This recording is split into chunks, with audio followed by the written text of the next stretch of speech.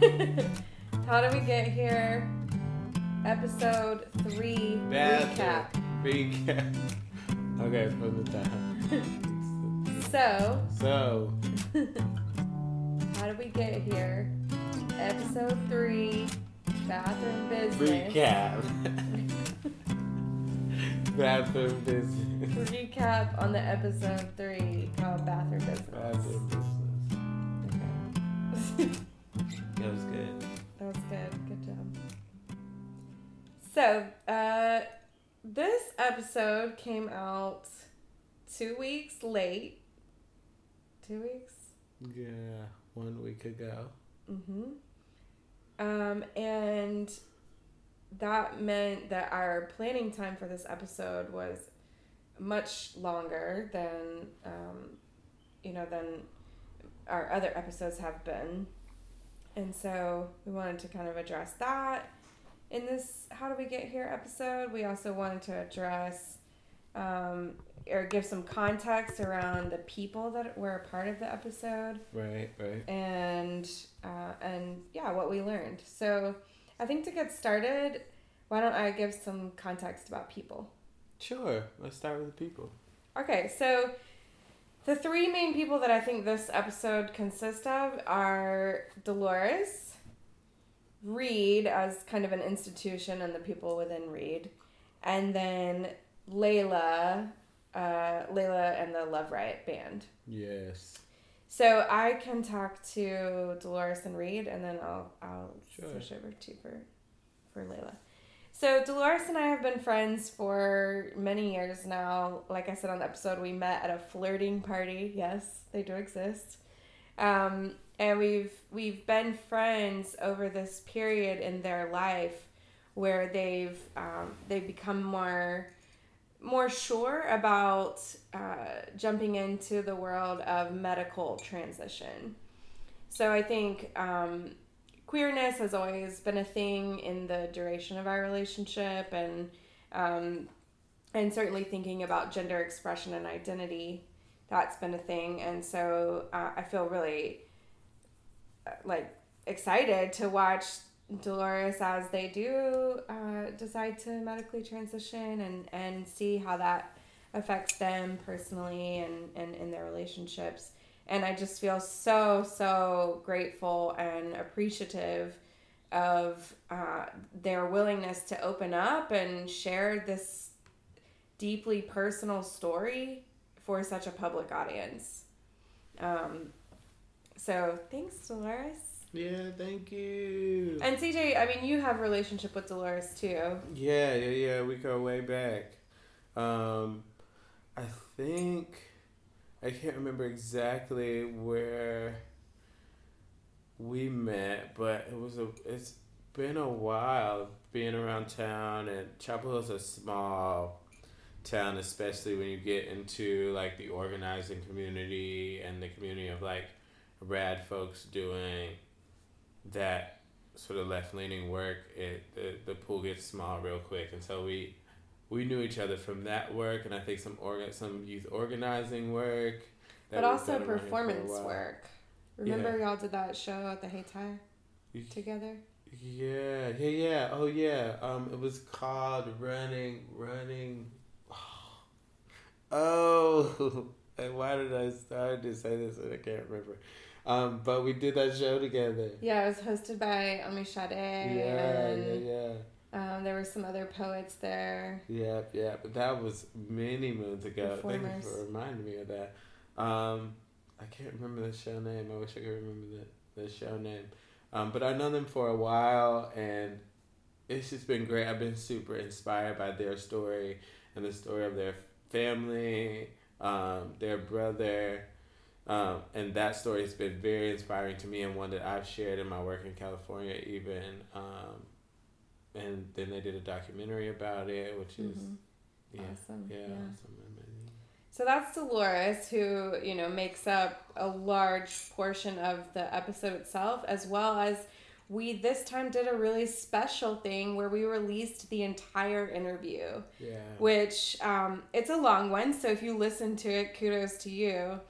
But we just felt like there was so much good content in there, and content that doesn't often get shared publicly, that we really wanted to make it available for people that are curious, or people that don't have trans friends, or are interested in learning, and also for, I mean, I sort of think about it for others that are thinking about transitioning, or that feel that identity within themselves, and want, are eager to find information about it. So yeah, or currently transitioning now. Yes, right? Yeah. So that's Dolores. The Reed piece. So I visited Portland, Oregon in March for the bachelorette party of my friend Meg. Hi, Meg. And Meg at the time was working at Reed College and had told me about some of their bathroom changes. And Meg kind of is someone that I turn to for the podcast, and who has helped support us throughout this. And so she knew that we were doing an episode about bathrooms and trans identity and gender identity and stuff like that. And so she recommended that I talk to some of the administrators involved with these changes at Reed. And Reed is such a small university and so open to being public about these changes that I was actually able to arrive early in Portland, meaning before the bachelorette party, by a couple days. And I went to work with Meg at Reed, and we just basically went around campus and talked with different administrators and students, and it turned out to be just such a beautiful episode. And at the time, CJ and I were planning an episode on gender kind of very generally, and so that was going to include Dolores' story. It was going to include a lot of the stories that we ended up sharing in the femininity episode. And so after I did the interviews at Reed, I called CJ back in North Carolina, and I was like, look, we are going to need to do another episode. We're going to need to break this one big, huge topic into two. And that's what we ended up doing, which, also led to this feeling of like, oh my gosh, we've been working on this episode for a long time. But that's kind of what happened at Reed. And so I got to talk with Dayspring and Mary and some students, and they were just so awesome and so open and so, excited to share, and excited that people cared about this story. And I am so appreciative of them for making time in their schedules last minute to sit down and talk with me. And they didn't know me except through Meg. I mean, they just met me that day. So that was a really awesome experience, and one that I think really added to this topic. And I was encouraged by it because, HB2 has been something that we in North Carolina have been dealing with for the last year. And so I was like excited to see that people in other states and other institutions were doing something about this, and that it was possible. Even if it's a small liberal arts college in the Pacific Northwest, it's possible, and maybe that could spread. Yeah. So that was Reed. How long were you at Reed?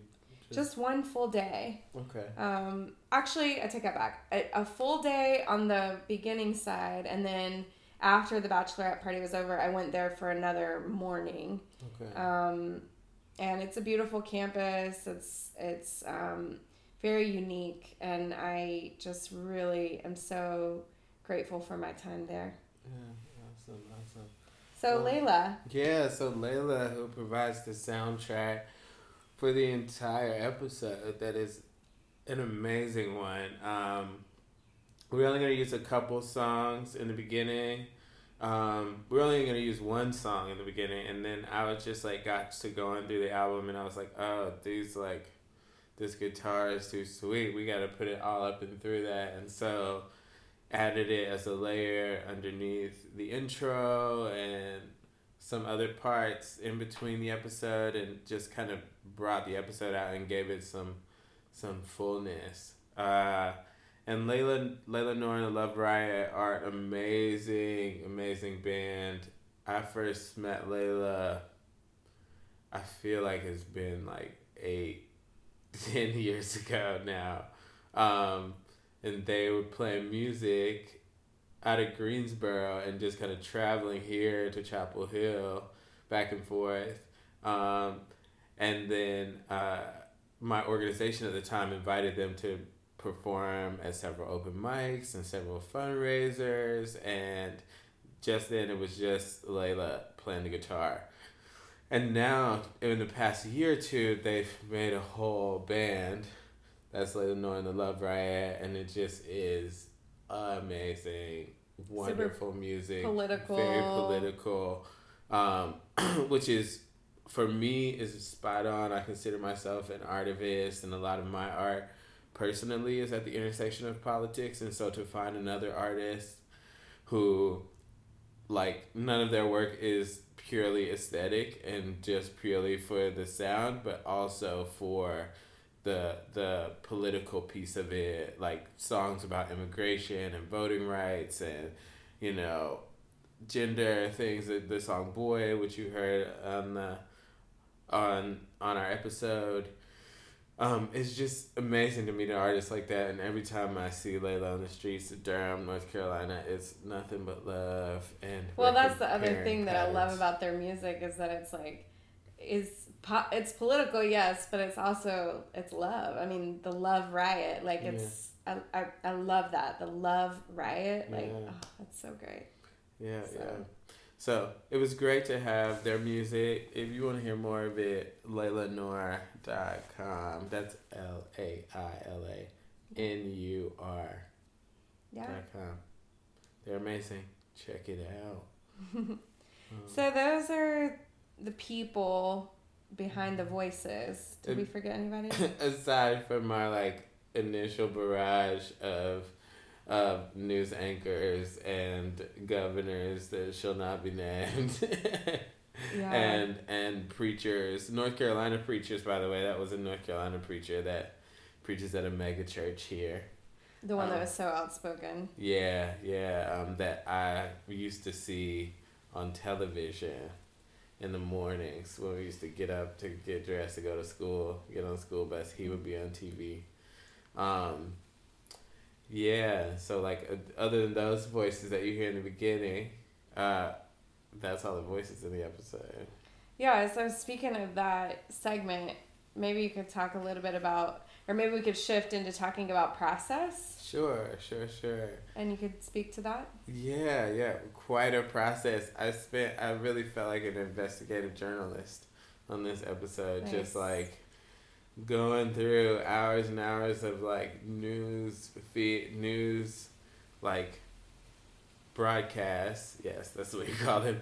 News broadcasts on HB2, like, and seeing all the sides. I don't think I realized at the time that there was such a public force for like pro HB2 force. Like there was actions and demonstrations at the Capitol in favor of the bill where they had like representatives speaking at these But were they as big as the ones that were against HB2? Not the ones that I attended. You know, I think that we, you know, on the left or more radical protest people, we have demonstrations of all sizes everywhere. So I think surely are probably some that match that size, but the ones I saw and looked up were only about like somewhere in the 50 people, 100 people range, whereas there were several hundred folks who showed up at least a couple. I actually wasn't here for a lot of those demonstrations and protests. I was in California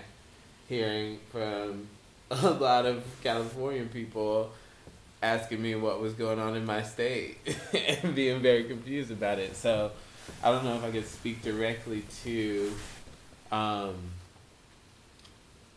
that.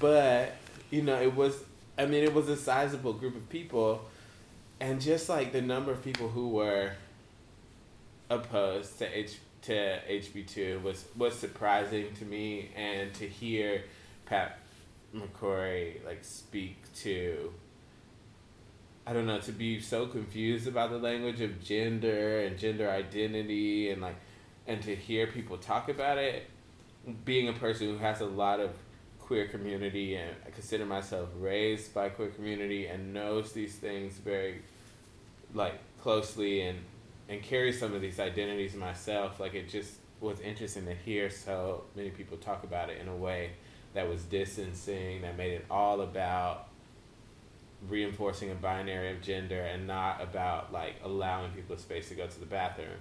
Well, yeah, and they were so confused about the language and that kind of thing, while also being super decisive on what the law was going to be. Right, exactly. To police those people. Exactly. And so, yeah, in terms of, the process, it was, hours and hours of listening to news things and putting those pieces together, everything from, The View to CNN to Fox to all the things. I saw some Clay Aiken interviews that were great. Clay Aiken was good, on point. Yeah. But yeah, and then so the process of doing that, and then also the awkward process of recording myself using the bathroom.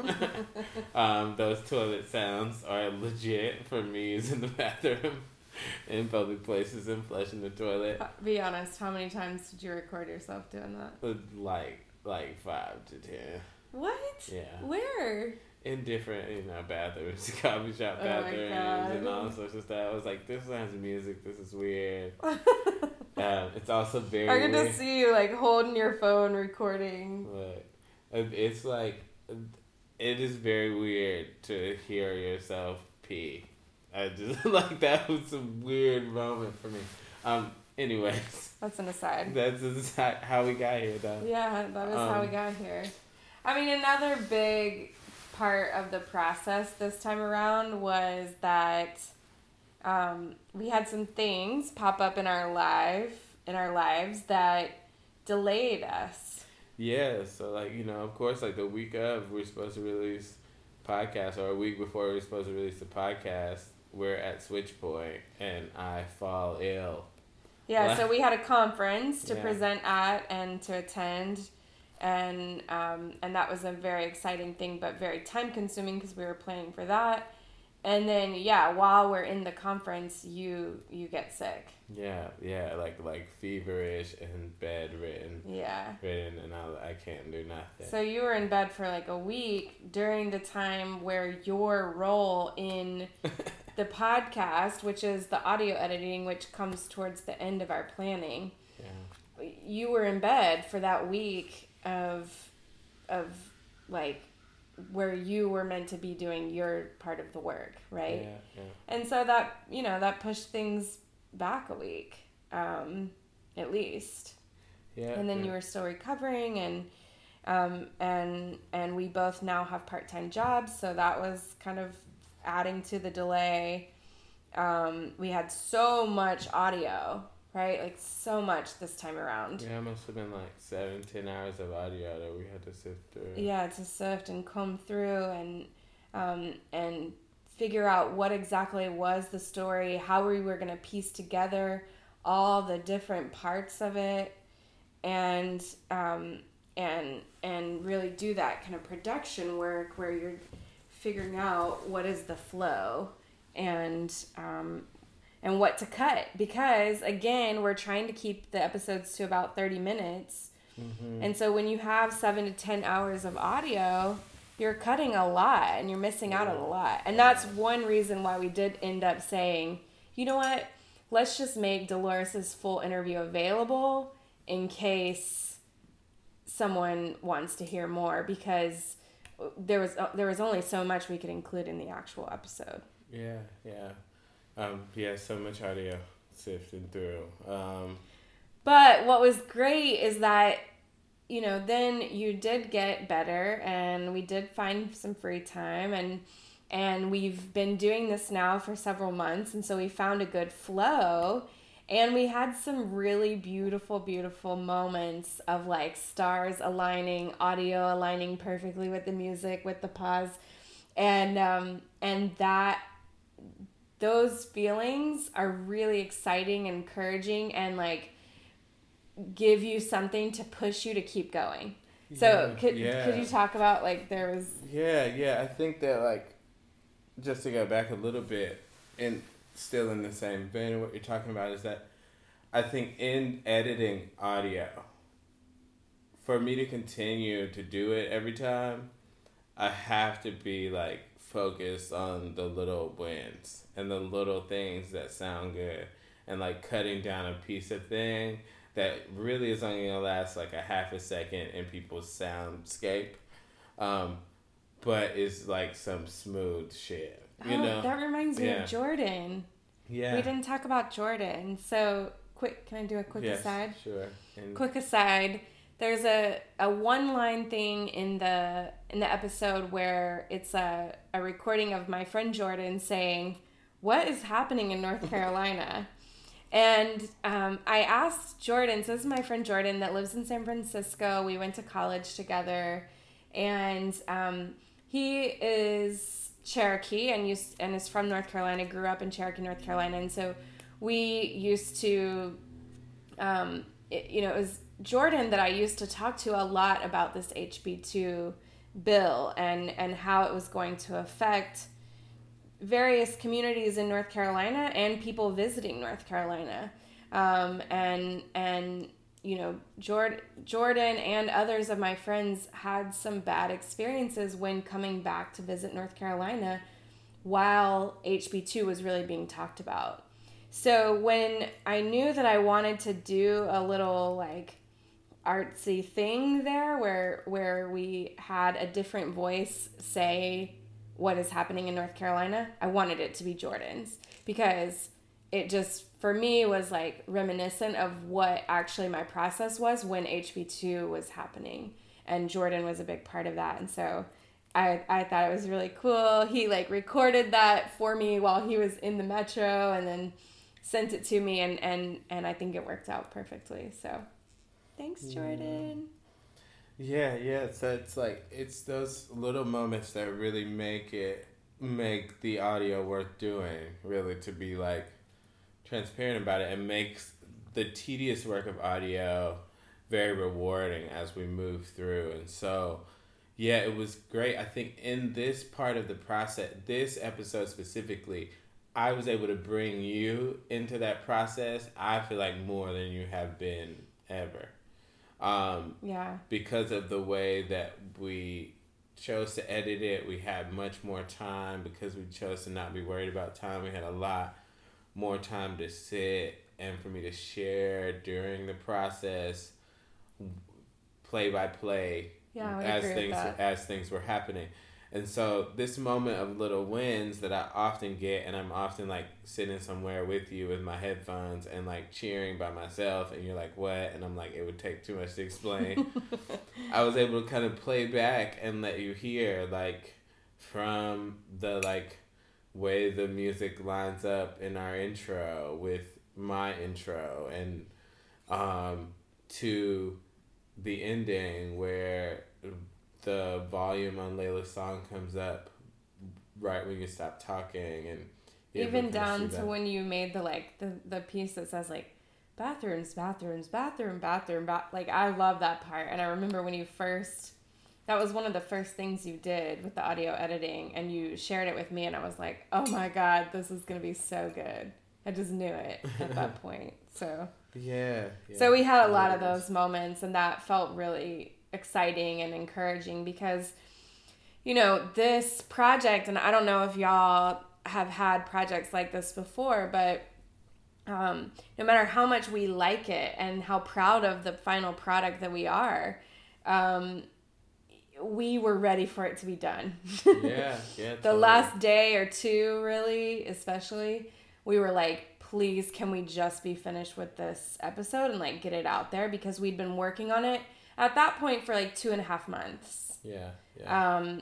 And I don't know. I felt such a huge amount of relief in getting it out there.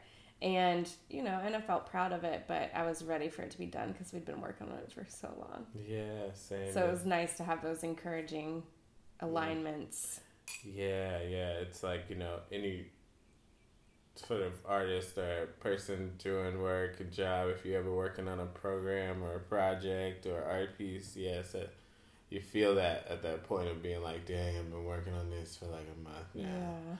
2 months, 3 months, I'm ready for it to be over. But definitely felt that. Because I had written the narration like a while ago, you know, and altered it a few times, but because it's always, I write the narration and then I need to like hone it in and shorten it, and that's hard for me. But, I think it turned out perfectly, and we're really proud of it. Yeah, very proud. Anything else you wanted to talk about? Anything else? How we got here?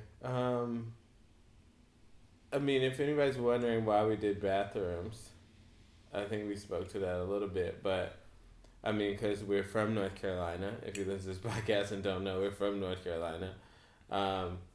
And bathrooms are like a part of what we all do, like sitting in the intersection. People literally sit in the intersection of bathrooms and pee and poop all day long, right? It's like, it's a place and the podcast is mentioned like 6 times a day at the least amount. And I don't think people are very hydrated if it's just 6 times a day. But, Yeah, well, and I'm glad you brought that up, because one of the reasons I really wanted to do an episode on this is because about a year ago, I was listening to a podcast that I listened to a lot at that time, and they were based in New York, and they did an episode on HB2 and didn't use any North Carolina voices. They didn't interview anyone from North Carolina, and I was so frustrated by that because there was so much good work happening on the ground here in this state, and I just felt like we needed to be saved, or we were backwards North Carolinians, and that's not true for the whole state. And so it was really important for me as a North Carolinian to share about this topic in my own words with my own opinions, and highlight the truth of what many North Carolinians feel. Not all, of course. We heard Pat McCrory and his crew, but many, I think. Yeah, definitely. So, and that's why, that's what our podcast, Sitting in the Intersection, is about, right? All intersections, all types of people, all types of relationships, any intersection we can find ourselves in, whether it's gender or bathrooms, or, maybe we'll do something about train stations one day, or other intersections where we find ourselves. So if you have a story that you'd like to share, or someone that we should interview, or you have a suggestion for a topic that we should cover, hit us up at Sitting in the X on Twitter, Instagram, and Facebook, or sittinginthex@gmail.com. I'm Jax. I'm CJ. And together we make up Sitting in the Intersection. Thanks for listening.